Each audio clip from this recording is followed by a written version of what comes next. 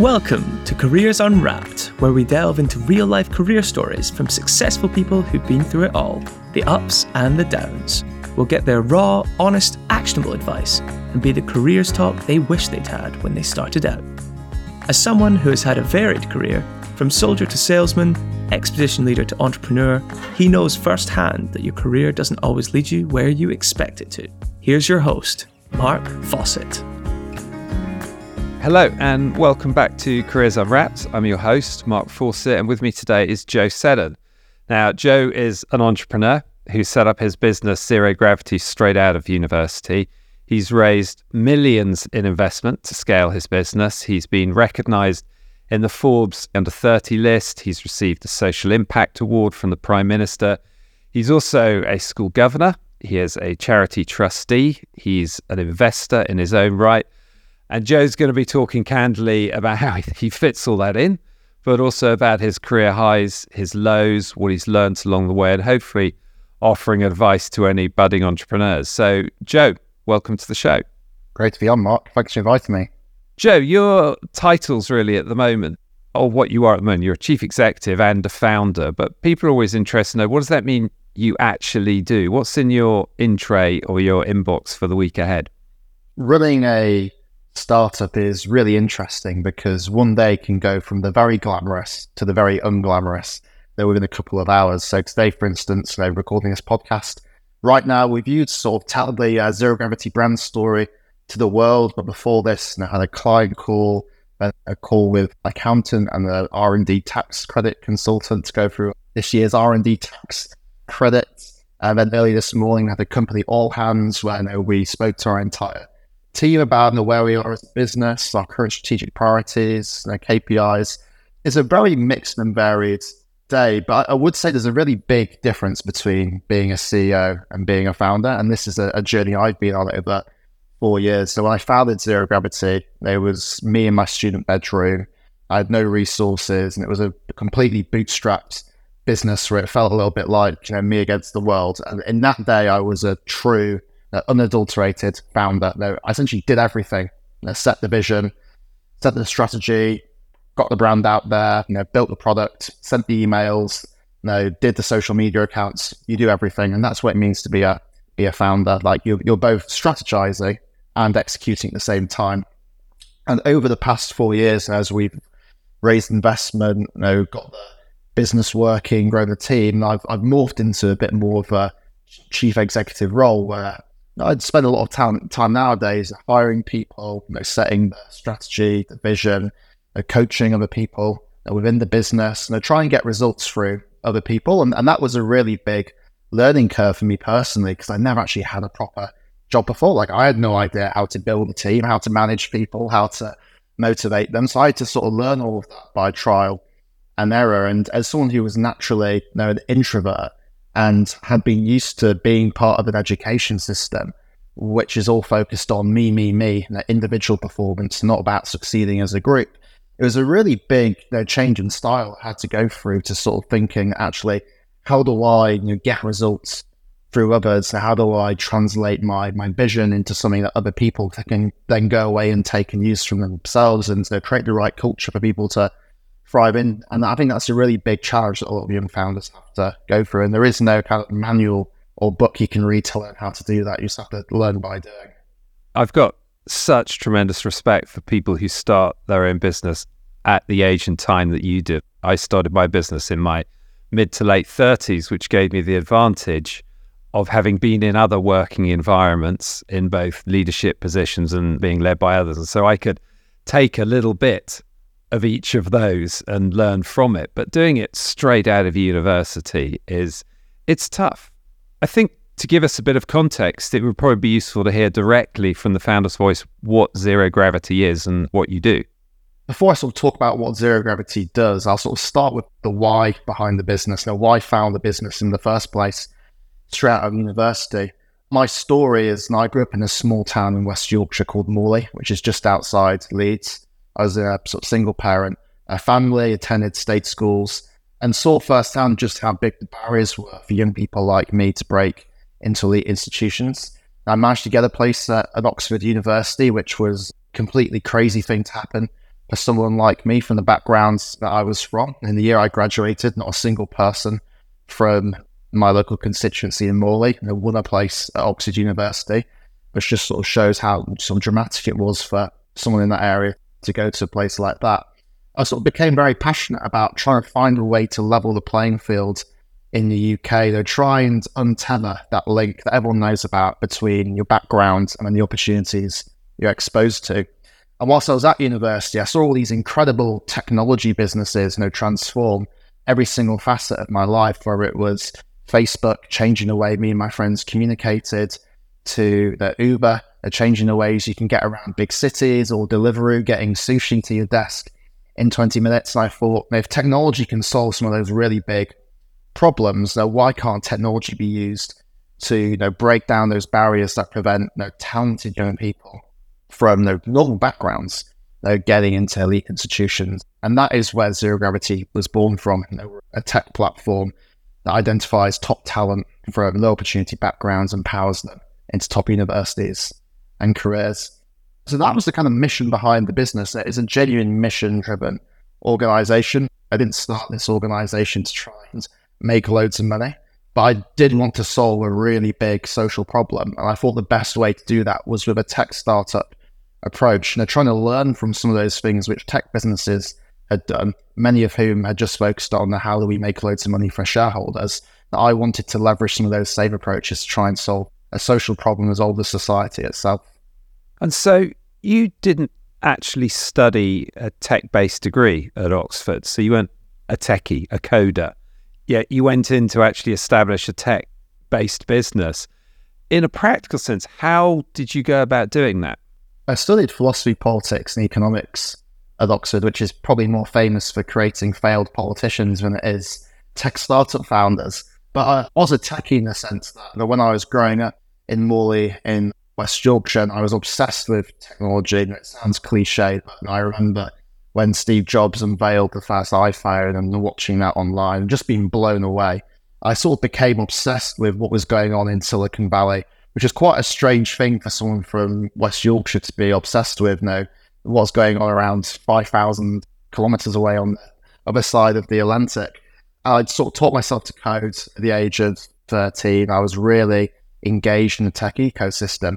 So I had some of that understanding of this tech startup landscape there. I had some of the practical skills to be able to get my business off the ground in terms of, I knew how to buy a domain name, get web hosting set up, build your first website, build a very basic application.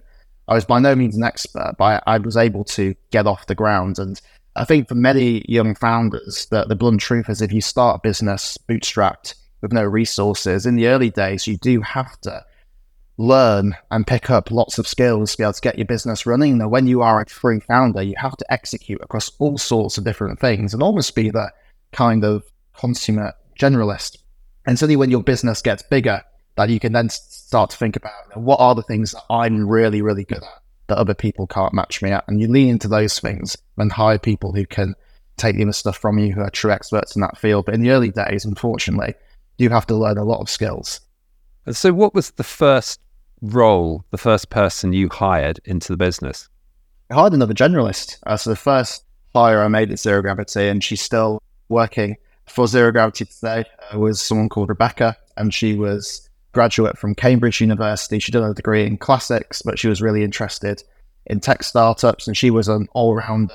She'd done a bit of marketing before, she'd done a little bit in product, but done a bit in operations. And in the early days, we worked very much as a duo, executing across the entire business. So I think at the beginning, when you grow something, you almost want to find more people like you, the more people who can do a little bit of everything. They share your vision for the business, that buy into the same values that you buy into. And once you sort of get past your first 4 or 5 people, that's when you want to start to specialize and you work, what are those really tricky challenges in my organization that you need a real expert to solve. So for instance, when we made our 4th hire as a business, that was our chief technology officer. And that came from the idea that I'd taken the sort of platform as far as I could take it as a specialist in that field. And now we needed someone with the real expertise in software engineering and growing a tech platform to take that forward. But it took us around 2-3 years to get to that point. You can go much further than you realize just by self-learning skills. It's definitely difficult starting a business, no bootstraps, no without access to friends and family funding, but it's by no means impossible if you're willing to really engage with some of the skills you need to get going. And you mentioned funding there, and part of your backstory is the funds that you have raised to get the business flying. What was the first fundraise you did, and how did you go about getting to the market saying, I want some of your money, this is what we're trying to do? Sure. So when I was growing up, I used to listen to all these Silicon Valley podcasts. So I kind of knew how tech startups worked. I knew they raised funding to be able to grow the business, before revenues, came in, and that you'd have your, seed round, Series A round, Series B rounds. The jargon that's sort of thrown around in the industry that doesn't really make any sense when you think about it, but it's the terms people use day to day.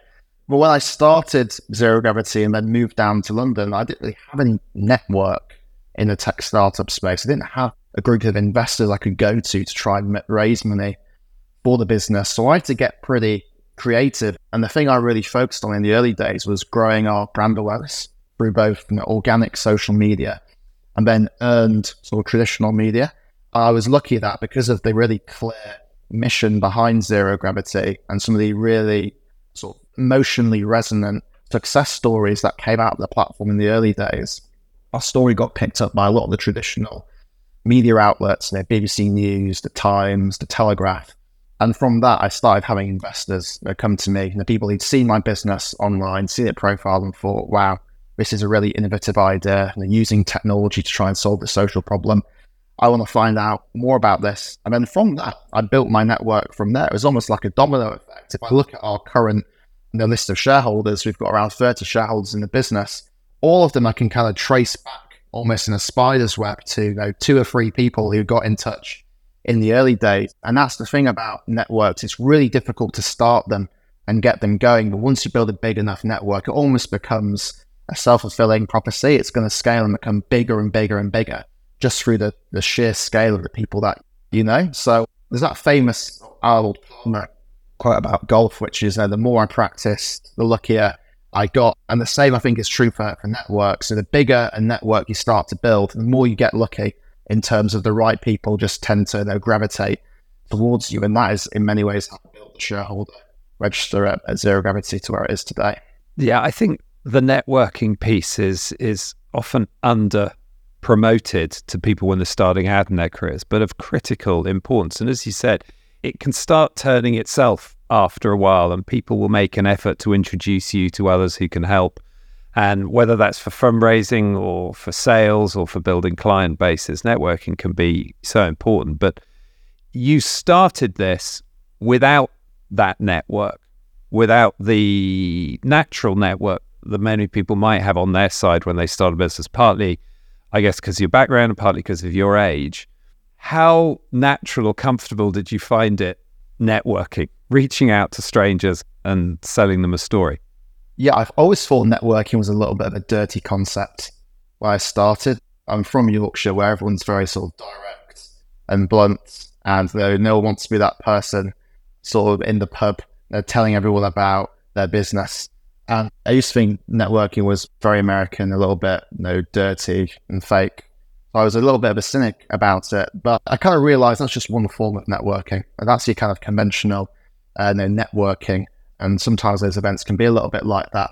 But network doesn't have to be a dirty phrase. Unfortunately, that the nature of the modern world is it's a world dominated by networks, whether it's the social media platforms you use every day or the businesses you use, Deliveroo and Uber, those businesses I mentioned to start, they're fundamentally networks. They're underpinned by networks of delivery drivers and taxis and customers. And if you're not someone who's proactive about building a network, it's very difficult to succeed in this modern world. So it required a bit of a mindset change from myself, but I just kind of got used to sort of getting out there, speaking to new people, sliding into people's LinkedIn DMs and doing things that I initially thought were unproductive. I used to think it was unproductive to take an hour away from developing a tech platform to go meet someone. But then I actually realized, especially if you're a young founder and you're inexperienced and you don't have direct access to things like investment and clients for your business, spending an hour building a network can often yield results that are far more than spending an hour researching online or with your head stuck in a coding problem, because You can tap into people who've got more resources than you, and your youth in many ways is a competitive advantage when building a network, because humans instinctively want to help younger people. I presume it must be some like evolutionary part of our psyche, which is we want to kind of rear the next generation to succeed. And you can really tap into that as a young person to get access to people who you would never think you'd be able to get access to. Why not DM that person on LinkedIn who's a famous entrepreneur and tell them about your story, tell them why you want a little bit of their time. And if you're a 21, 22-year-old, you've got a far higher chance of getting a response than if you were 50 or 60 years old. So you've really got to double down on that advantage whilst you've got it, because if you really get that lift-off point as a young person in terms of building a network, it's going to continue to grow and serve you for the rest of your life. I think that's so important. People are often surprised at how willing other people are to help, especially people who may be 15, 20, even 30 years into their career. And if you reach out and say, can I have a coffee? Can we have a conversation? Can you help me with some advice? Far more than you think they'll come back with a yes. And then your network's growing from there. So just going back to you starting up again, what did those first 4 or 5 months feel like from a personal or even an emotional perspective rather than from a business perspective? It was a really big decision to launch a startup, because I had no job offers at the end of university to go work in a law firm, go work in a hedge fund.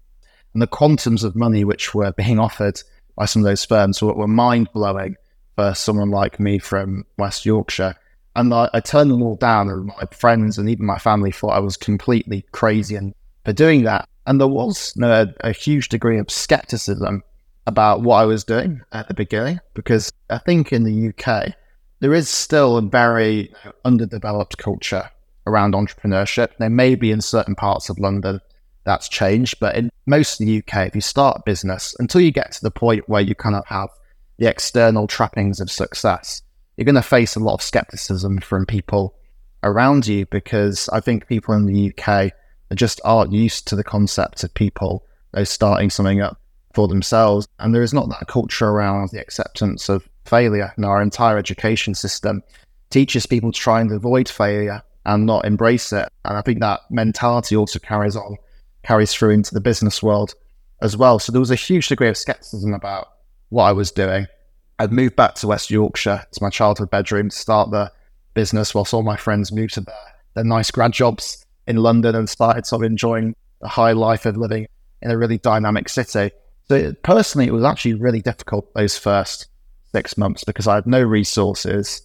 I'd moved back home. I was dislocated from a lot of my friends at university. There was skepticism from my social circles about what I was doing, whether it was a good idea versus taking the more conventional route forward. And growing a business from the ground up, completely bootstrapped, is super, super tough, because you can do things on a shoestring, but it takes far longer. And then when you've got to learn all of those skills you need to grow, that takes time and energy, and constantly you're fighting the battle of not having resources, having to do things on a shoestring, cobbled together, not in the most perfect, beautiful way you'd want to do it. And what I kind of learned from that process about what it takes to succeed, I think, is 3 key things. I think one is about focus. I think every entrepreneur, especially first-time entrepreneurs, they have a big vision, a big idea. They want to bring that to reality and to take over the world. And that is a really good ambition to have. But you have to kind of tame that vision and instinct based on the amount of resources you've got, and just focus really clearly on achieving a few set goals. It's better to 100% a couple of things rather than 15% everything. And one of the mistakes I've seen a lot of young founders make is they get carried away with just the scale of their vision and they spread themselves too thinly. So you've got to think really strategically, what are those first few things I'm going to focus on? I'm going to ignore everything else. I'm going to focus on a couple of key things. And then once I've achieved those things, I'm going to go into the next thing and next thing. So find those couple of things and almost build your kind of milestones, like your journey that you're going to go on. And for me, what that looked like is I built the brand initially. I tried to get people interested in what I was doing. And then I built the tech platform. And then I tried to build media coverage of what I was doing. And then I tried to get investments. So I kind of went on a stepping stone journey and did do all those things at once. over the course of 6 months, I went on the stepping stone journey in order to do those things. That was the first sort of big lesson that I learned. I think the second lesson about starting a business from the ground up is you've got to be audacious. Ultimately, like, it's incredibly random starting a small business. Now, you can try loads of different things, and things that you think are going to work don't end up working. I mean, you get little bits of luck that come out of nowhere, but you only get those little bits of luck from putting yourself out there. That you might email 100 journalists and 99 of them aren't interested in your business or giving you any coverage, but eventually you get that one person who resonates with your business. There's a particular angle they want to go down, and you get that one article, and from all of the rest of your media coverage builds, because everyone then starts to jump on the train. Only way you can get into that process is by being audacious and refusing to give up. You've got to understand that as a small business, the odds are stacked against you. It's supposed to feel hard. So people watch these movies of these overnight successes, like I've seen like The Social Network with Jesse Eisenberg playing Mark Zuckerberg, and that kind of presents Facebook as some kind of overnight success. But even a great business like Facebook, it took months and months to get off the ground. That was originally built out a college dorm room, and they jumped across different college campuses signing up students before it became a global platform. So it's supposed to feel hard growing an early stage startup. Your success won't happen overnight, and there's a huge degree of randomness, and you've got to work that randomness to your favor by being really audacious about chasing down opportunities. And the final point I would make is that the route of raising investment for your startup doesn't have to be something which is off the table. If you are someone from a normal background, it's much, much easier to start if you have that rich uncle who you can go to get a £50,000 investment in your company. But if you're not someone from that background, then be proactive about building a network. Look at the grant funding that's available online nowadays for diverse founders. Really utilize your story about someone from an unconventional background to build interest in what you're doing. But you can turn what is classically a disadvantage into an advantage if you position it in the right way. And that's something that I did as well. So getting investment for your business doesn't have to be off the table if you're not from a rich background. I think the 3 points you've made there and the way you articulate them just sounds so familiar in a way to some of my own experiences, but just a few more years ago, because you started so young. And the focus especially, and being audacious, being brave, how much underneath the surface were you feeling confident the whole way through this? Or were there points at which you thought, this is going to fail, or I'm a bit of an imposter in this world? I always sort of had the lingering doubt in the back of my mind, like you can call it imposter syndrome if you want to. Being in a tech startup before, I had no credibility as a business founder. I was facing all that social skepticism. So I did have lingering doubts in the back of my head about, actually, is this ever going to work? And am I just wasting my time? Or should I quit this right now and go and take a conventional office job? So I had those lingering doubts. But I also had a kind of, you might call it delusion or naive optimism, that I genuinely thought that my vision and the way I saw the world in this space, I was fundamentally correct. I thought that if I just do this long enough and keep going and keep focused, eventually I'll have that breakthrough moment. And that did come for me eventually, but it took around 6 months to get there. And then that 6 months prior to it, there was many times I thought about quitting, to be completely honest. And that's a natural psychological experience to go through as a founder. You're going to get caught up in moments of pure as you see your product come to life, and also moments of just pure despair as things that you thought were going to work don't work, and then you run into those surprises that you could never quite anticipate. And the question is, how do you get through that? I think there's only two things. Either you have to be a crazy, resilient person and sort of so passionate and almost deluded, naively optimistic in your vision that you can just get through any obstacle. And often that comes from backgrounds. And if you are somebody who is from a normal background, or you have struggled with childhood trauma in whatever way it may be, difficult family, difficult time at school, those experiences can actually power you forward in terms of creating that inner drive. I think the second thing is building a network of supporters around you. Building a network isn't just about getting access to hard resources like, money, connections, advice. It can be soft things as well, which is, when you've had a bad day, you've had a bad week, there's someone you can turn to and have a conversation about that. And that's not just them advising you how you can get out of that problem. That's them just being there to listen to you. Especially if they're another founder, they can also reflect on their own experiences and let you know that you're not alone. Because founding a business can be a very lonely experience if you're a solo founder. That everything feels like it's on your shoulders and the entire time. So just having other people you can go and talk to about those things can also really make a difference as well. It's interesting listening to the way you describe it, because it actually sort of triggers emotions in me that I remember from a time ago. My business almost went bust twice. I didn't have a partner at work. I was married, so I had a partner in my life, which was hugely important to me. But there was nobody I could really turn to when I was thinking we're going to have to close this down and get rid of people who I'd hired. So that is very familiar in the way you're describing it. And when you look back at those earlier years, are there pieces now that you think, I would do that differently with the benefit of experience and hindsight? Yeah, everything looks scientific in retrospect. When you look back 4 years, you can kind of trace your journey through and the things that really make a difference. And then you thought, oh, maybe I should have done this earlier or that earlier. It's very easy to look at that in retrospect. Very difficult to get it right at the time. I think the biggest mistakes I made were probably being often too slow and too timid about certain things. I think I should have moved down to London quicker to try and build a network to raise investment for what I was doing. I probably took 3 months too long to do that. I think I also should have been more aggressive in our hiring plans as well, potentially.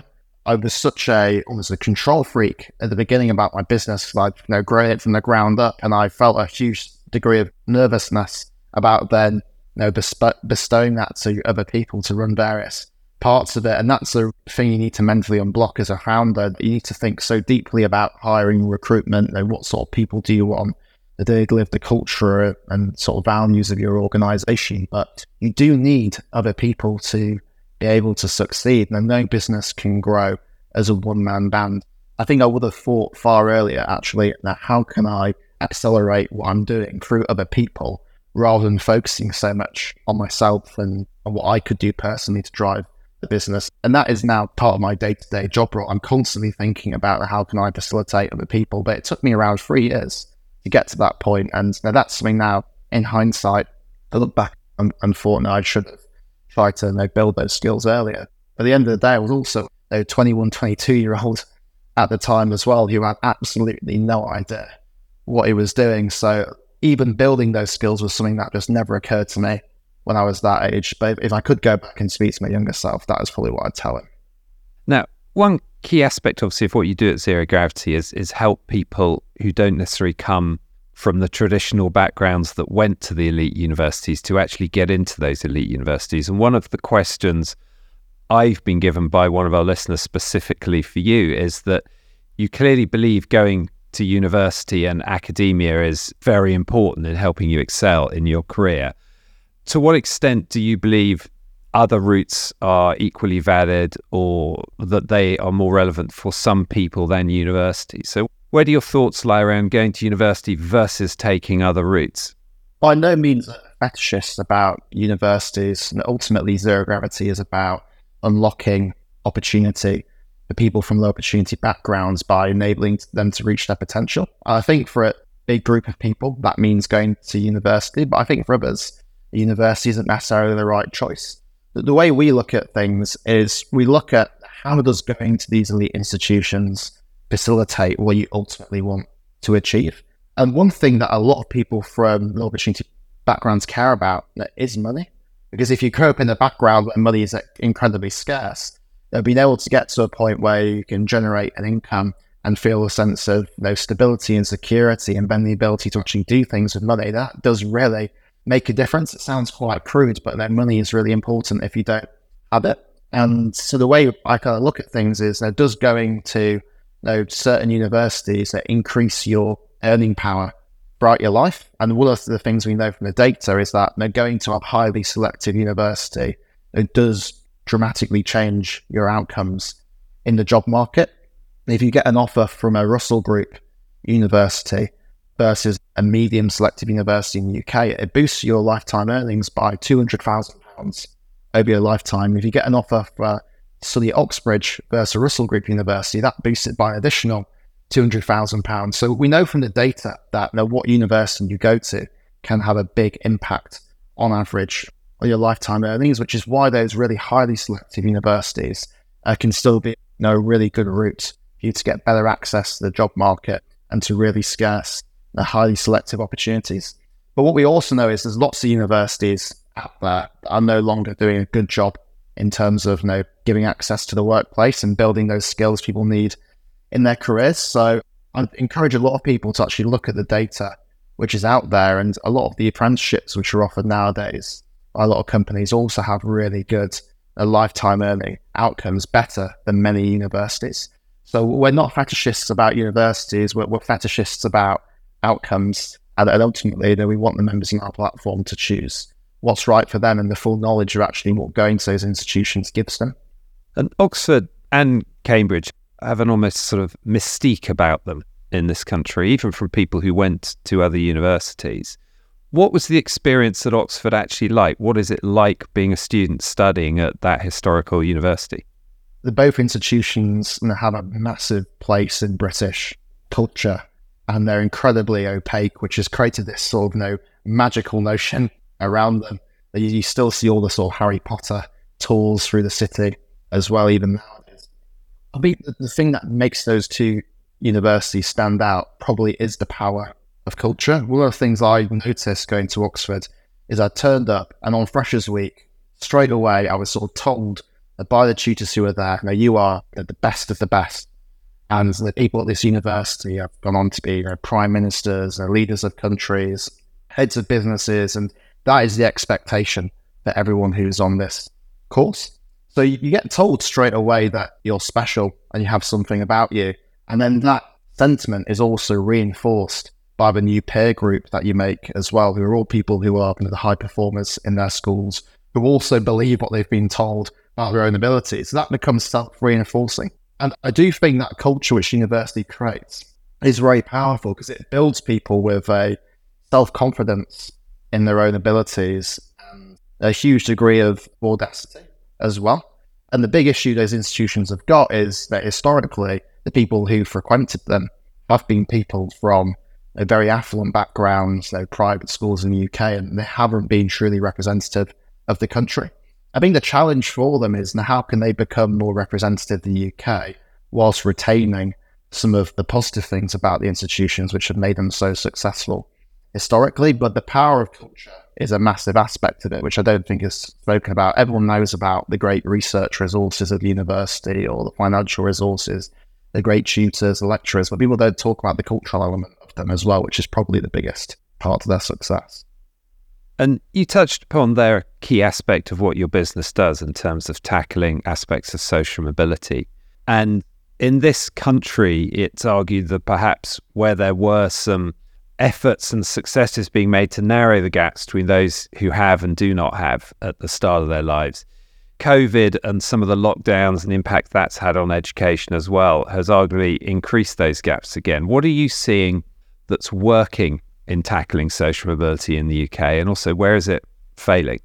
I think one big question people have is poor social mobility unique to the UK, or is this something which is a global phenomenon? And the truth of that is that every big developed economy has a social mobility problem, but to different extents. In the UK, roughly 45% of every pound that you earn in your lifetime can be predicted by how much your parents earn when you were growing up. That's almost 1 in 2 pennies that you earn that can be attributed or predicted from your parents' earnings. And when you look at other countries around the globe, you see a similar picture, albeit the UK being much worse. And you look at comparable countries like Germany, it's more like 30% of everything you earn, Australia 25%, and then those Scandi countries, as per usual, are topping the leaderboards, where more like 15% of what you earn in those countries can be predicted your parents' earnings. So we do live in a society where what you go on to succeed is highly predictable from the background you're from. And when you look at other countries and you see, now, what is it about them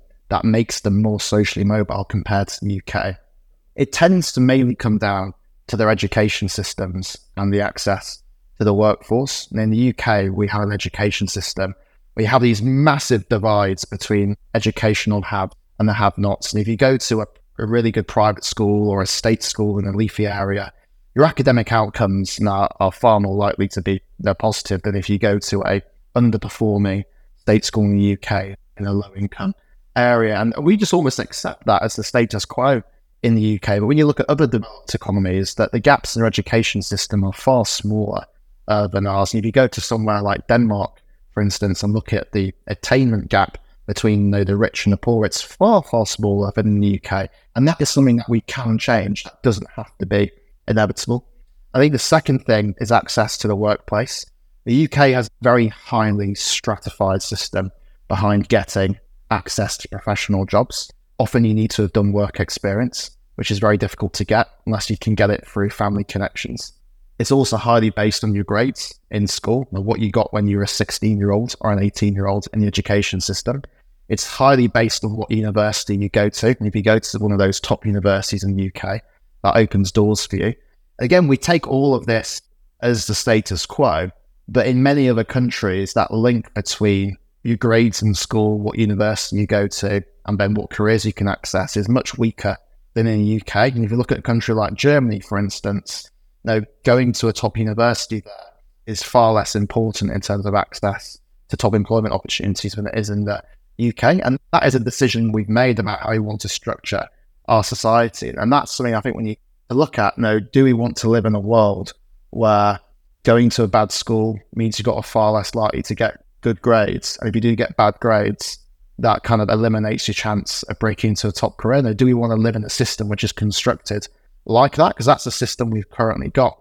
So UK is far behind some of our comparators on social mobility, and what zero gravity is trying to do is level the playing field by accepting that the system is the way it is, and the way to beat the system in the short term is to get a big critical mass of talented people from low opportunity backgrounds into these institutions.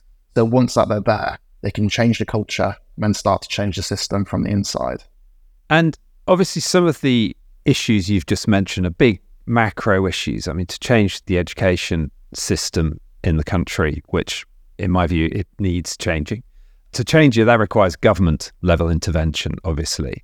And then there are businesses like yourself saying, actually, we're going to focus on a particular challenge that we believe we can do something with. This may be tricky. What about for the young people themselves? If you were speaking to a room full of people who don't have the advantages that others do, and we can say to them, this is what we want to do at a macro level, and this is what my business is doing. What can you do for yourself? What can they do for themselves to give them the best chance of stepping up and out of the situation that they've been brought up in? I think if you want to change the system, often the best way you can do that is by turning yourself into a success. And that can be a slightly dark thing to think about, right? That you have to almost acclimatize and socialize yourself into the system in order to take it down. But I think that is the way to make change. If you're a young person and you think the system's unfair, you can go onto the streets with a placard and try and make some noise. But by the time that the government has intervened and changed the system, it's going to be too late for you. It's probably going to be too late for the next generation as well. Government policy change takes a long time and is incredibly slow. The people have been talking about these issues in the UK for generations, and yet nothing has changed. So I'm not saying advocacy is not important, but the pace of change is slow. And what I think is a much quicker solution is to focus actually on how you beat the system and get to the top. And then once you're there, then think about how you can level the playing field for the next generation and become that person who manages to become the first person in their area to get a job at an elite law firm. They progress through the firm, mentor people from similar backgrounds like yourself, and they get to a partnership position and then revolutionize the way that firm recruits people to make sure you're tapping into talent from all backgrounds. If we have enough people doing that, the system starts to change organically. And I started to see that I was at Oxford, and when I arrived in 2015, it was almost 50-50 state private school, massively representative of the country, where 93% of people go to state schools. But by the time I graduated, and even looking at it nowadays, it's more like 70-30. And you can just tell that the culture of the university has started to change. And now there's far more applicants from people from normal backgrounds because they start to see the university as a place that people like them are represented, and they start to see it as a realistic option. And that happens just by thinking really creatively about how do we get more people into Oxbridge. And nowadays, the Zero Gravity platform is driving 1 in 4 of all the diverse students at Oxbridge into those universities. So we've sort of created quite a big change in a short period of time. And that's not just great for the people themselves, but that has changed the culture. So if you are someone from a low-income background, or you live in that area of the country which isn't usually represented in these institutions, you almost have a duty to make yourself a success, because your success is a beacon of hope for the next generation, and in and of itself levels the playing field. I think what you said there about the culture at universities and within universities changing, what we see as well is the culture within businesses is changing, and they are seeking now a diverse set of experience and skills. They're much more focused on the skills you bring rather than the subjects that you have studied. And this has moved way beyond what might have been diversity tick boxing 5-10 years ago, and something says, actually, we're going to be a better business for this as well. So is that something you're seeing as well? And if so, is it moving fast enough? Is it moving in the right direction? I see a massive change in the landscape over the past 5 years. I think 5 years ago, the social mobility was often a tokenistic tick box issue. Everyone cares about social mobility because it's about social justice, empowering talented people. But I don't think anyone really had an impetus to do anything about it. But then loads of evidence started coming out about that link between social mobility, diversity, and performance. And not just research at the macro level as well. There's always been studies showing the link between social mobility and economic growth. If we could just get social mobility in the UK to the same level as Western Europe, we'd add £39 billion to GDP. That's £1,000 in the pocket of every household every year if you can get social mobility to the same level as Western Europe. That's at the macro level. At the micro level, a lot of businesses now have done the research, and they found that actually some of their most productive, high-performance people are the people from socially mobile backgrounds. So the people who weren't given opportunity on a plate and had to fight to defy the odds. But once they did get into these firms, they had all of the raw talent, the resilience, the grit, and determination to succeed. One of the first companies that Zero Gravity worked with were KPMG. They're one of our first clients, and they were the first business in the UK to put an explicit target on the number of people from working class backgrounds they wanted in their workforce. And the reason they did that wasn't just because it was the right thing to do, but because they'd done a massive internal data analysis where they found that even though people from social mobile backgrounds progress slower within their company, the ones that do reach the very top were some of their most high-earning, productive partners.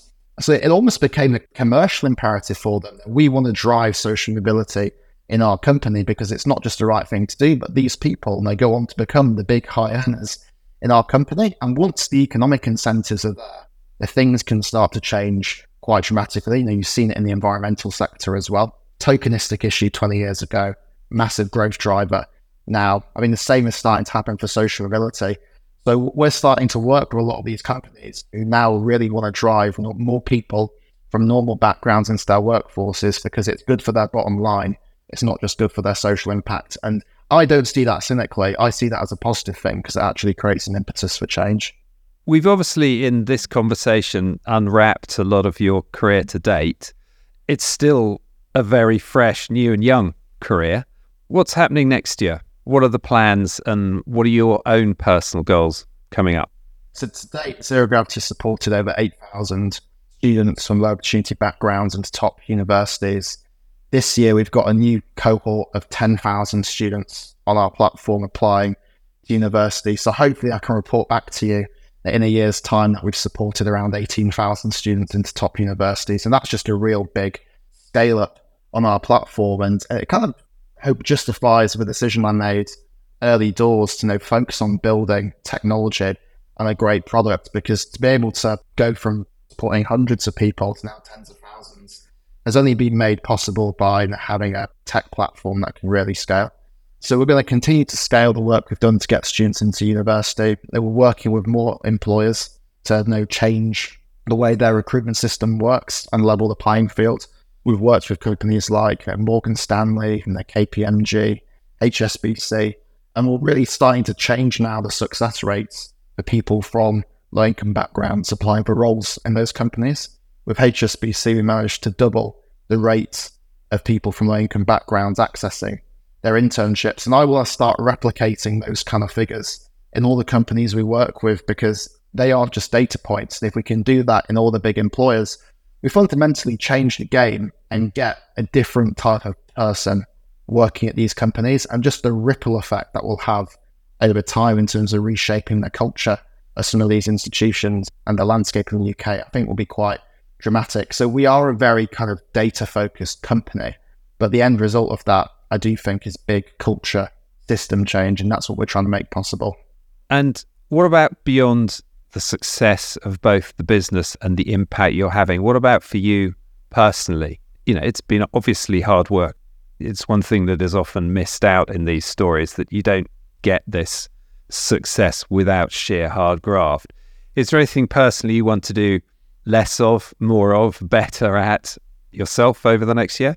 Yeah, it's been a whirlwind of a journey over the past 4 years, starting a business in the bedroom and then scaling it to 25 people, working full time in the office. I have to sort of pinch myself walking in some days. It was just, bubbles of activity around me, and I'm no longer in amidst everything, and there's people out there that executing your vision. That one seemed completely unfathomable only 4 years ago.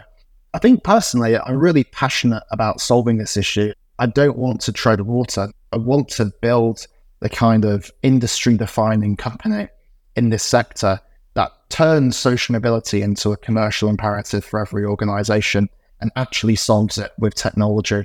In the same way that those businesses I referenced at the beginning, Deliveroo and Uber, have become kind of synonymous with their sector. People will talk about getting an Uber when they say, I want to get a taxi, or they'll say, I want to get a Deliveroo when they're talking about getting takeaway food.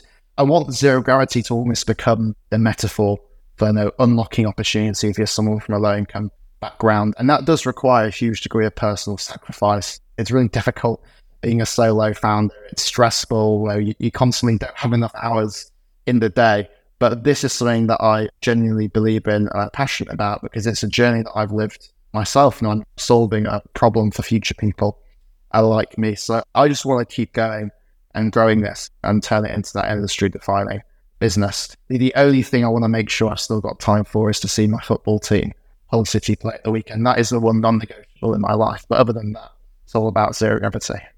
Well, look, Joe, thank you so much. One of the things we want to do on Careers Unwrapped is we want to keep passing this baton of careers experience along. And so I'm wondering if you could perhaps name for us one person who you think should come on this show, whose experience would be valuable for all of us to hear about from the perspective of their career journey. Sure. I think somebody who would be really interesting to talk to, because he's also got a really unconventional journey, is actually one of the people who first helped me when I first started Zero Gravity. He's a founder of a business called Beam, which is a homelessness startup which uses crowdfunding and technology to break people out of homelessness. And then Alex Stephanie, the founder, was one of the first people I turned to when I was starting my business, Zero Gravity, because he was pioneering a tech startup approach in a space which had conventionally been dominated by charities and making a real impact. So I think he'd be a really good person to talk to about employing unconventional techniques in different sectors. And also he's got a great story as someone who was originally a lawyer and really struggled in that career sector and then dropped out, thought he was never going to be able to work in a conventional career again, and then found himself pulled into this crazy world of tech startups. So I think he'd be a really interesting person to talk to present a different perspective on getting into the startup industry. Great. Thank you. We'll see if we can get him in. So much to take away from that altogether, Joe. I think that the 3 points you made about having focus, being audacious, and knowing about the routes to investment are a tick list that any startup founder could do well to bear in mind, underpinned by the networking and people aspect that you've brought out several times during this. It's been fantastic to hear your story, but also strange to think that it's only 4 or 5 years old as a story.